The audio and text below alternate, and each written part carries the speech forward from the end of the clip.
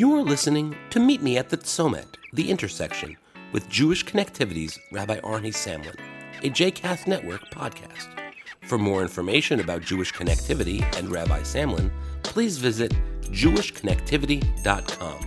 For more information about other JCast Network podcasts and blogs, please visit jcastnetwork.org.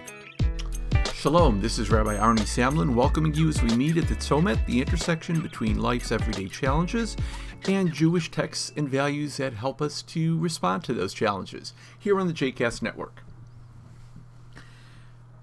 There are so many questions in our life, questions that need answering or questions that would help us to clarify parts of our life. I keep on thinking about rock songs that I knew growing up. There were a lot of songs about questions.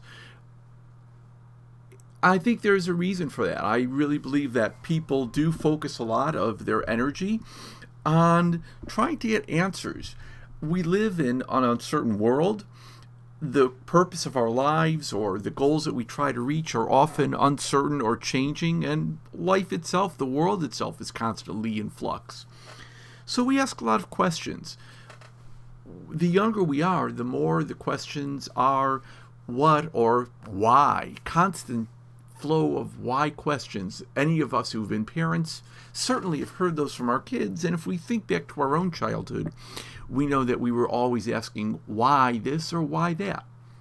Somehow along the way, we stop asking so many questions. We become busy or we look for things that are more certain.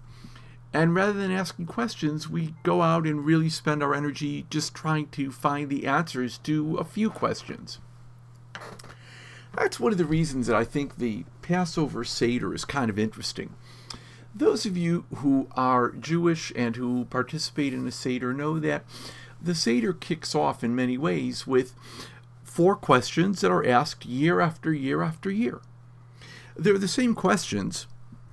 And interestingly enough, there's no one particular point at which the questions are directly answered. They're alluded to and possibly become part of the conversation at the Seder. And there are conversations about why we celebrate a Seder at all or why we observe the holiday of Passover. But to a large degree, the questions are left dangling. I think there's an interesting message in there for us. It would seem to me that the authors of the Seder recognized that sometimes the questions that we ask are more important than the answers. Sometimes knowing what the information or insights are that we would like to get can really help us to find our way. Now, it may very well be that just as the Seder concludes without the questions being definitively answered, we may go through our lives without finding the absolute final answer to the questions that we have. Nonetheless, what the questions do for the Seder is to focus our energy, to focus the conversation and the quest around certain themes.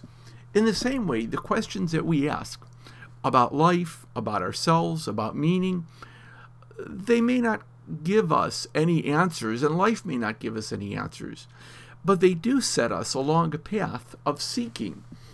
And having the right questions in mind will lead us, hopefully, on the right journey, the same journey that is paralleled in the Seder itself, the journey that leads us to freedom and to better things. Think about your life. If you had your 4 questions, what are the 4 questions that you would want answered? Either about yourself, about life, about your future. Try to fine-tune those questions and pick the 4 biggest, most important ones. Maybe write them down somewhere or even keep a journal about it. The journey is going to be more important than the answers you actually get. So enjoy the journey and good luck on your quest. Please feel free to write some of your questions that you've come up with either on the Facebook page of JCast Network or to post them on the Twitter feed of Jewish Connective. That's Jewish Connectivity, my coaching and consulting practice. Go out there, ask the right questions, and make great things happen. Until the next time, Shalom.